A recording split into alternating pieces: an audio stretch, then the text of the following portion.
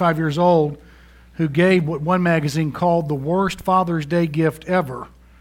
Nina Gronlund, a Norwegian, posted an internet ad about her father. He had moved in at age 52, and she grew weary of his presence. And the ad stated, "Giving away my dad to a nice woman in Trondheim. Dad is tall, dark, and slim in his best age. I'm tired of having him live with me. Furniture comes with him." Serious. Don't any of you children get any ideas? But she was weary of his presence. No one who's ever walked humbly with God has ever grown tired of Him. Now note the qualifiers. There are some that have become tired of the Christian faith and all, but not very humble in doing so. But no one who's ever walked humbly with God has ever grown tired of Him. His presence isn't given to fatiguing people of His presence. In fact, they want more of Him and not less. When someone walks with God in His presence, there's some remarkable qualities that they possess and skills. They have victory, and they have victory over temptation. They gain insight and direction into their lives, their problems, their decisions. They have fullness of joy. They exalt in worship and devotion. They manifest or display the life of Christ. They set their minds on things above, and they draw and they impact lost people. You would think that God was walking with them, and He does walk with them. Now, when these prospects of having this kind of life, walking in the presence of God, comes to some Christians, it startles them and terrifies them, and there are some that run. I have been in worship services where the presence of God was so heavy in the place that people have gotten up out of the service and left and departed. You wonder sometimes why it is more people may not attend evening services and activities on a regular basis, because frankly, all they can stand is a Sunday morning. Many of them. Now, there's some providential hindrances with some, so I don't mean to comment on all. But some, they couldn't stand anymore without a radical life change. And that's the way it is with some. Others have gotten to the presence of God and fell under so much conviction in His presence that in one service, Manley Beasley was preaching, an usher dropped an offering plate and the man got saved. It startled him and moved him. The dropping of an offering plate long before the sermon ever arrived in that service. When Israel had sinned with the golden calf in Exodus 32, Moses could have run away from Israel. In fact, with divine sanction. In verse number 10, "Now therefore let me alone," the Lord said, "that my wrath may burn hot against them, and I may consume them. And I will make of you," Moses, "a great nation." Circumstances that tempt us to run, however, can provide the seedbed for more of God's presence. And that is something to which we've got to clutch. There will always be circumstances, consistently, almost relentlessly, that will interfere with our ordinary walk in life, that will tempt us to run from God. But it is those very circumstances that become the seedbed, the opportunity for a more compelling and powerful and growing walk with God. So how can I keep my circumstances from causing me to run from God's presence? Well, there are several things that arise from the text. And one is, consider the people that would be affected by your decision to run from God. In verses 11 and 12, that's precisely what Moses does, and he considers two groups of people. Moses pleaded with the Lord his God and said, "Lord, why does your wrath burn hot against your people, whom you've brought out of the land of Egypt with great power and a mighty hand?"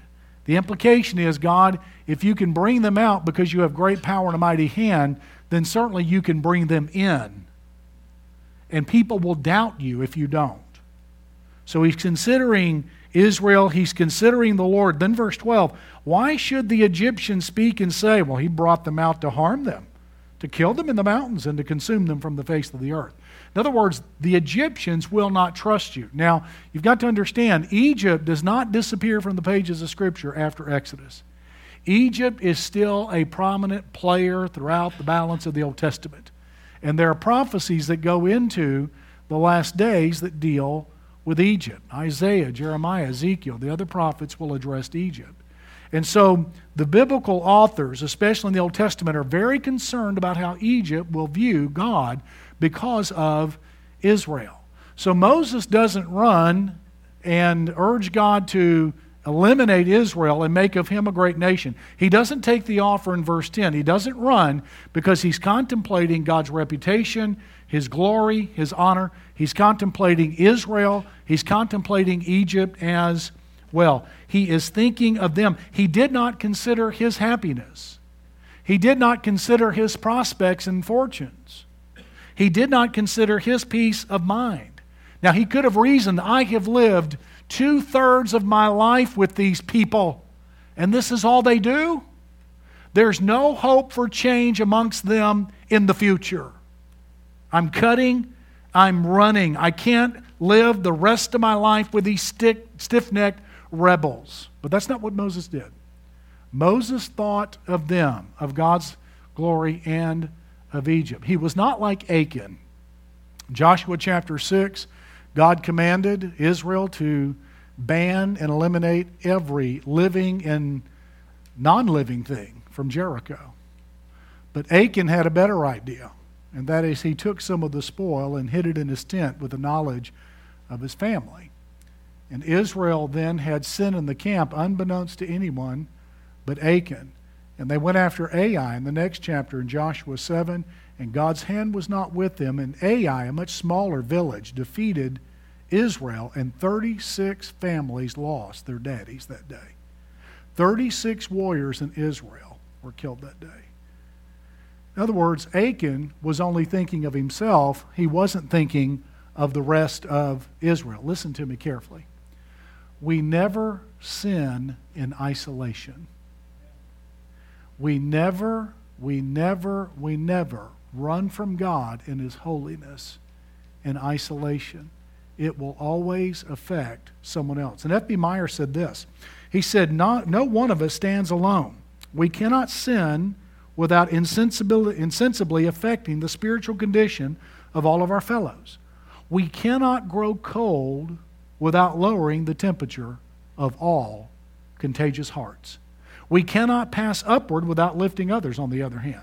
None of us lives to himself, and none of us dies to himself, out of Romans 14. So if you're tempted to run away, consider the people. If you're tempted to run from God's presence, in other words, it's just too much for you, I want to encourage you to think different. Consider the people it may affect. Consider the spouse who has a soul. Consider the children who have a soul. Consider parents. Consider lost people at work and in the neighborhood who count on you for a godly witness. And you're probably about the only one in your neighborhood. There aren't many more. And if you fall, they will notice. Consider members of your church, friends, students, and others. It is more difficult to make the mistake of running and other sins when you first think of other people. And that's why Paul said what he said in Philippians 2, verses 1 through 5. If there's any consolation in Christ, any affection of His love, any consolation, then make my joy complete by being of the same mind, united in the same purpose and in the same love. Do nothing from selfish ambition or vain conceit, but in humility of mind let each of you regard others, watch this, as more important than himself. Not equal importance. Consider others more important than yourselves. Let this mind or attitude be in you, which was also in Christ Jesus, who thought it not robbery to maintain equality with God, but became obedient to the point of death, even death on the cross. Therefore, God has highly exalted Him and given Him a name which is above every name, that at the name of Jesus, every knee on earth, above the earth, on the earth, and under the earth shall bow, and every tongue confess that Jesus Christ is Lord, to the glory of God the Father. Listen to me. God has something better in mind than running. And you've got to endure the circumstance until He brings it about. So it's more difficult to make that mistake when you first consider others. Now, please, if you're going to run, just admit it. Don't get hyper-spiritual about it. People have a way, especially church people, of spiritualizing disobedience. In fact, they may be the genetic descendants of Israel's first king, Saul. He was to ban the Amalekites. He didn't. He kept Agag, and apparently some of Agag's family escaped. And 5 centuries later, what were his descendants doing in Persia? Who was one of King Agag's descendants? Haman. That's right. And what did Haman do? He attempted to exterminate the Jews. So because Saul did not exterminate all the Amalekites, nearly all the Jews were exterminated 5 centuries later. The things we do can live for centuries afterwards. And Saul rationalized his disobedience to God. He got spiritual about it. He offered God a spiritual substitute. You see, Samuel came to him and confronted him and said, "You didn't eliminate everything from the Amalekites." And he said, "Well, Samuel asked, "Well, what are these? What's the bleating of these sheep and these flocks?" He said, "Oh, that. Yeah, I was going to take that and offer it to the Lord in a sacrifice." We didn't need to eliminate that. But that was the word of God from the prophet. Everybody knows how to do things better than the prophet does. And Saul was one of those. And so he ended up offering a spiritual substitute and giving it to God, and God would have none of it. And it was at that moment God cut off the family of Saul. And Saul's descendants would not occupy the throne. He would remove Saul from any royal consideration, and all of his descendants, including the godly Jonathan, and set them all aside and find a new family headed by a man who was after God's own heart, who would do what God said and not offer these silly spiritual substitutes. And so that's the first thing. You need to consider the people that are involved. Saul messed up, and so he ruined Jonathan's opportunities. Second, consider the promises available for your decision. Consider the promises that God has made available. In verse number 13, look what he says. Pay careful attention to the language that's used here. You will find this language prior to this text, going back further. Remember, Moses prays, Abraham, Isaac, and Israel, or Jacob, your servants, to whom you swore by your own self and said to them, quote, now Moses is quoting Scripture to God in his prayer, I will multiply your descendants as the stars of the heaven, and all this land that I have spoken of I have given to your descendants, and they shall inherit it forever. So the Lord relented from harm which he said he would do to his people. You may not recognize here, and it may not be quite obvious to you as a 21st century reader, but what Moses is doing is that he's returning to the promise of God to Abraham, Isaac, and Jacob, whom he calls Israel here. He's quoting Genesis 12:7, 13:15, 15:7, and 18, 22:17, 26:4, 35:11, and 12 is what he's quoting. He's going back to the promises of the Word of God. And he's reminding God, God, you have promised to come through. And you knew, oh God, what you were getting into with this bunch. You know what you're getting into. And I'm pleading with you to come through with this promise. So the Israelites should have done the same. They should have gone back to God's word too. Now, when we're tempted to run, you need to understand this temptation may be accompanied by two other temptations. One is the temptation to elevate human reasoning. Usually this is accompanied by reasonable expectations based on experience, based on community, based on popularity, based on the usual experience of other people's lives about what will happen in the future in order to rationalize behavior or justify disobedience. And we've got to be extremely careful about this. You know, we complain sometimes that teenagers submit to peer pressure. Hey, I got news for you. Everybody does that with peer pressure. May I say to you, I had a great example of this, a very positive example of the opposite, actually, in one church I served. Andy Waldrop had a printing company in Columbus, Georgia, a small business, and stayed very busy, published all the books. They're like a yearbook for the military, for Fort Benning soldiers, and a variety of other publications. He also had season tickets to every Alabama home game. And Andy would take off on Saturday, and he and his family would go watch Alabama, and they would drive home every evening to get back. And Andy, in all the years as a church member and deacon, never missed one service because he was at an Alabama game and was just too tired to show up. In fact, Andy said one time, he said, if I'm ever tempted to do that, I'll give up the season tickets. Friends, that's not what most people do. My goodness, you can't get them to get to church on Sunday morning if the game's in town. You see. You give up the season tickets. It isn't that important. But see, everybody else does it, and we rationalize that. We had one organist at Kingstree, South Carolina, when I pastored there, who had a beach house. And they owned it, been in the family for half a century. And they would go on the weekends, but she would always make sure she was back Saturday night so she could play the organ on Sunday morning. And in 50 years, did not miss one Sunday. In 50 years. Now, I think she could have taken a vacation, but she didn't. She just wasn't going to do it. All right? So everyone else would have done it. They would have made an excuse, laid out of church.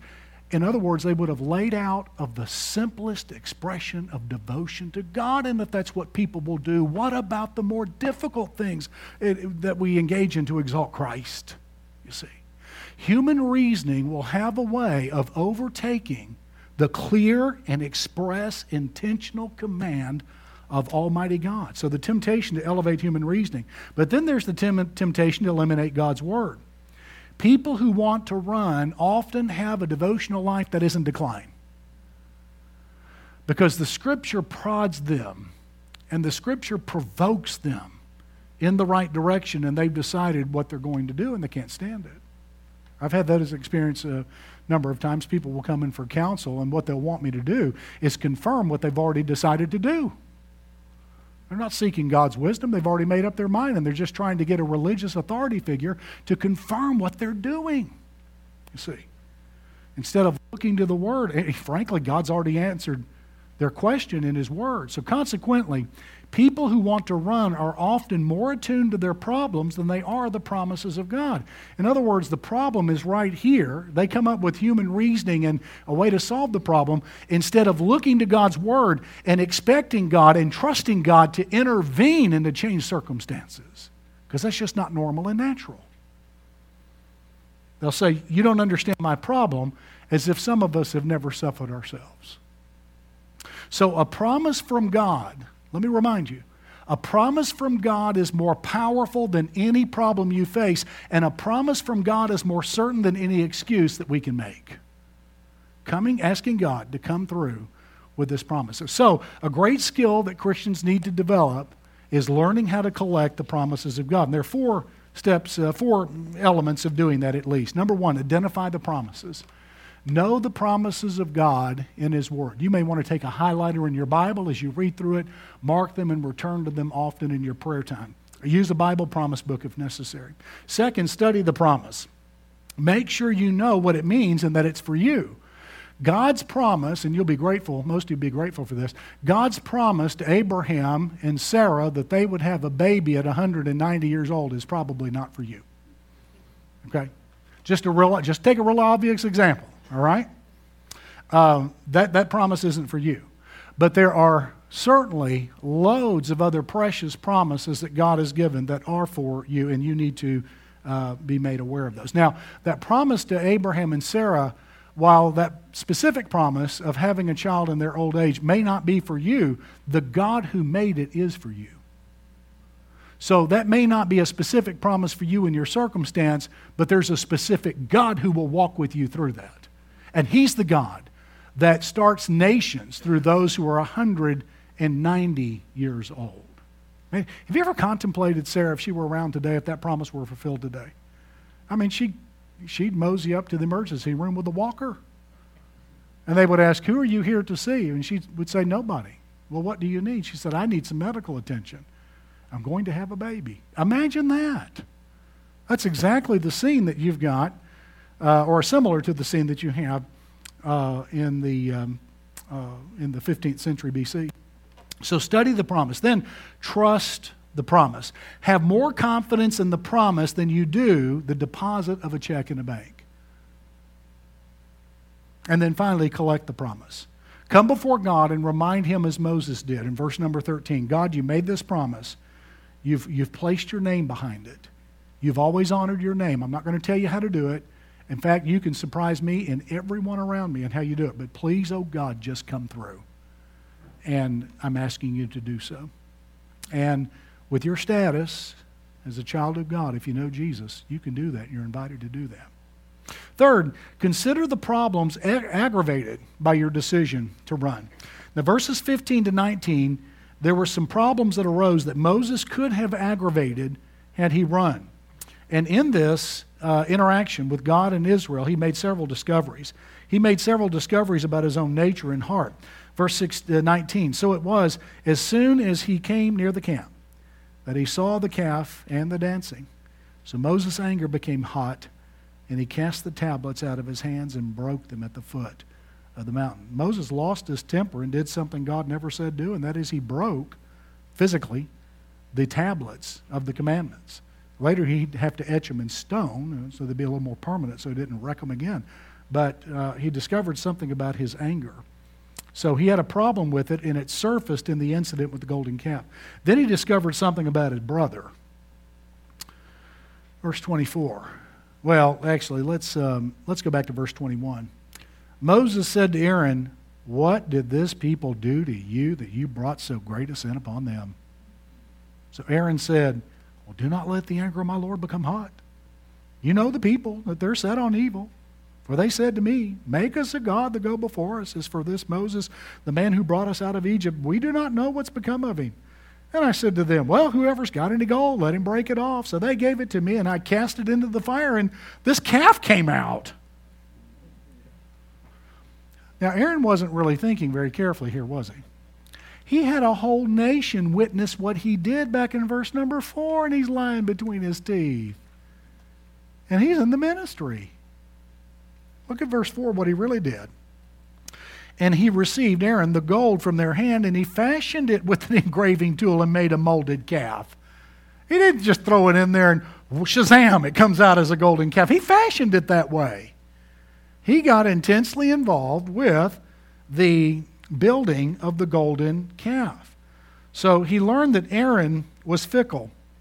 Then he discovered something about his own tribe, the Levites, in verse 26. It says here, well, let's begin in verse 25. Now, when Moses saw that the people were unrestrained, for Aaron hadn't restrained them to their shame among their enemies, then Moses stood at the entrance of the camp and said, whoever is on the Lord's side, come to me. That's one of the biblical reasons I offer an altar call, public invitation that way. And all the sons of Levi gathered themselves together to him. So the nation's unrestrained. It's not the popular thing to stand with Moses. He's pretty ticked at this moment, and the Levites stand with him anyway. Most problems do not improve when we run. In fact, Tom Elliff said, in all likelihood, you will discover these same problems will be packed away in your suitcase where you go. Your problem may not pertain to external geography, but rather to internal geography. You know, the grass is greener on the other side, but that's usually on top of a septic tank. Amen? Problems do not always mean others need to change. Sometimes problems mean that we need to change. And so running from problems instead of solving them aggravates and exacerbates them because running creates new circumstances and new relationships and new challenges. And with new circumstance, new relationships, and new challenges, what comes with that? Stress, anxiety, and tension. Even positive stress, positive anxiety, positive tension. Well, that exhausts the human person and the central nervous system, and so you still have the problem with increased tension, anxiety, and stress. Happens every time. And that's one of the simple reasons why problems don't solve themselves when you attempt to escape them and run from them. So if you cannot solve the problems you have where you are, it's unlikely that you will solve them someplace else, in another marriage, in another church, in another job necessarily. There are some exceptions to this. There are some places that are unworthy. I understand that. But what most of our problems reveal is not a need to change locations, but to change hearts. And that may be why God has placed you in that circumstance. It could be that the problem is a tool God is using to move you into His presence, because without some stress, tension, and anxiety, you may not seek Him. Anyway. Now, few in America would ever view persecution as a positive thing. It's really interesting how those that endure persecution view it, and those of us who don't, how we view it. Usually we're horrified by the notion, begin to doubt God. Those going through persecution for Christ's sake oftentimes are the exact opposite. One pastor enduring persecution in Sri Lanka said this: sometimes persecution is the best thing that could have happened to us. We in Sri Lanka, Christians in Sri Lanka, are on the edge of what God is doing. So don't pray that we won't have persecution. In other words, don't pray for the end to our persecution. It would never occur to me to do anything but pray for that. But he's asking, don't pray for the end of our persecution. Instead, pray that God will keep us strong and faithful in the midst of persecution. He sees trouble and difficulty not as something to escape, but as the environment where God can get the most glory. And in the distance, I hear Shadrach, Meshach, and Abednego agreeing with him. Don't you? Bill Elliff then said, if you're content to live without the manifest presence of God, you will. And the reason sometimes we don't have more of the manifest presence of God is that indeed we are content to live without it. Sometimes it's because we don't want to be seen as weird. Sometimes it's because we're afraid of what other people will think of us. Sometimes our hearts are set on something else. Sometimes since we've got other priorities. J. Oswald Sanders, though, said this: both Scripture and experience teach us, now watch this, this is stunning, that it is we, not God, who determine the degree of intimacy with Him that we enjoy. We determine that. We are at this moment as close to God as we really choose to be. I mean, God has made a promise that is a standing promise. James 4:8, draw near to God, and what? He will draw near to you. And so what God has done is that God has provided for every one of His children to be real close to Him by the death of His Son. All that's necessary on the divine side is accomplished, and it's been finished for 2 millenniums. There is nothing else the deity has to do. It's already been done. He's taken care of His part. We get close to Him then to the degree that we choose to get close to Him. So where we are with God today is an accumulation of all the choices we have made prior to this moment. Now, don't let that beat you down. If it needs to, go ahead, but let that lift you up. You see, you don't have to wait for God or anyone else to change to walk up next to the precious bleeding side. You don't have to wait. You don't have to wait. You can walk with your King as He intended for you to do the day He put you on this earth and the day He put humanity on this earth in the Garden of Eden. In other words, life can be repetition of the Garden of Eden experience, and it can be a preview of what we'll experience in the new heaven and the new earth when the tabernacle of God will be with men. What a marvelous thing. God promises. So we're just as close to God as we choose to be. And where we are today is an accumulation of all the choices we have made at this point. So when God gets near, don't run. Don't ignore it. Don't dismiss Him. Don't dismiss it as merely just intensified religious interest. Grab hold of all of God that you can now while He is near. Decide not to run, but enter the invitation to walk in His presence. Let your song be, where He leads me, I will follow. And as some of our missionaries sing, what He feeds me, I will swallow. Whatever He brings my way. Whatever He brings. Let problems and challenges be the seedbed or the tool God uses to move me closer to Him. Or footprints of Jesus that make the pathway glow. We will follow the steps of Jesus wherever they go. Don't run from Him. Run to Him. And you'll be happy that you did. Father, we thank You for Your word. And we praise Your name and exalt You. We praise You that as You have considered Your walk with sinners, You thought of the people affected by Your holiness and Your love. And You decided to give Your Son for us. We pray, oh God, that we would have the same compassion and the same heart for people in our lives, and that would move us not to run from Your presence. We pray that, oh God, we'd always consider Your promises, and thank You, God, that You are able to make great and precious promises by which we escape the lust that's in the world by the flesh, by which we obtain abundant life. We thank You that You can make promises like this because, God, You are the master and Lord over every detail of the future. You are king of everything that is not yet. And You rule the not yet as if it is real. And Your will for the future is so certain, it's as if it's in the past tense, and we can speak of it in the past tense as if it's already accomplished, even though it's future. Because You are Lord and master of all, even our tomorrows.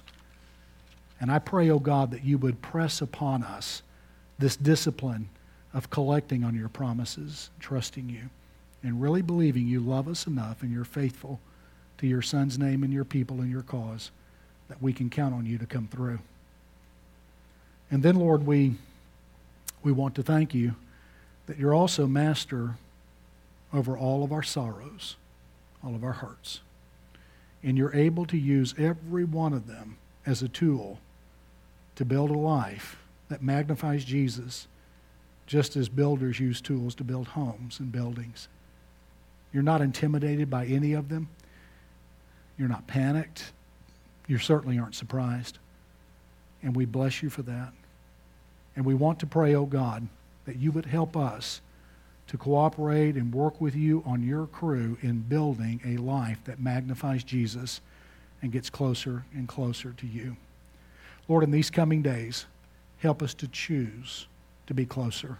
And thank You that we can, because the Savior has bled and He's alive forevermore. In Jesus' name we pray. And all God's people said, Amen. Amen. Bless you.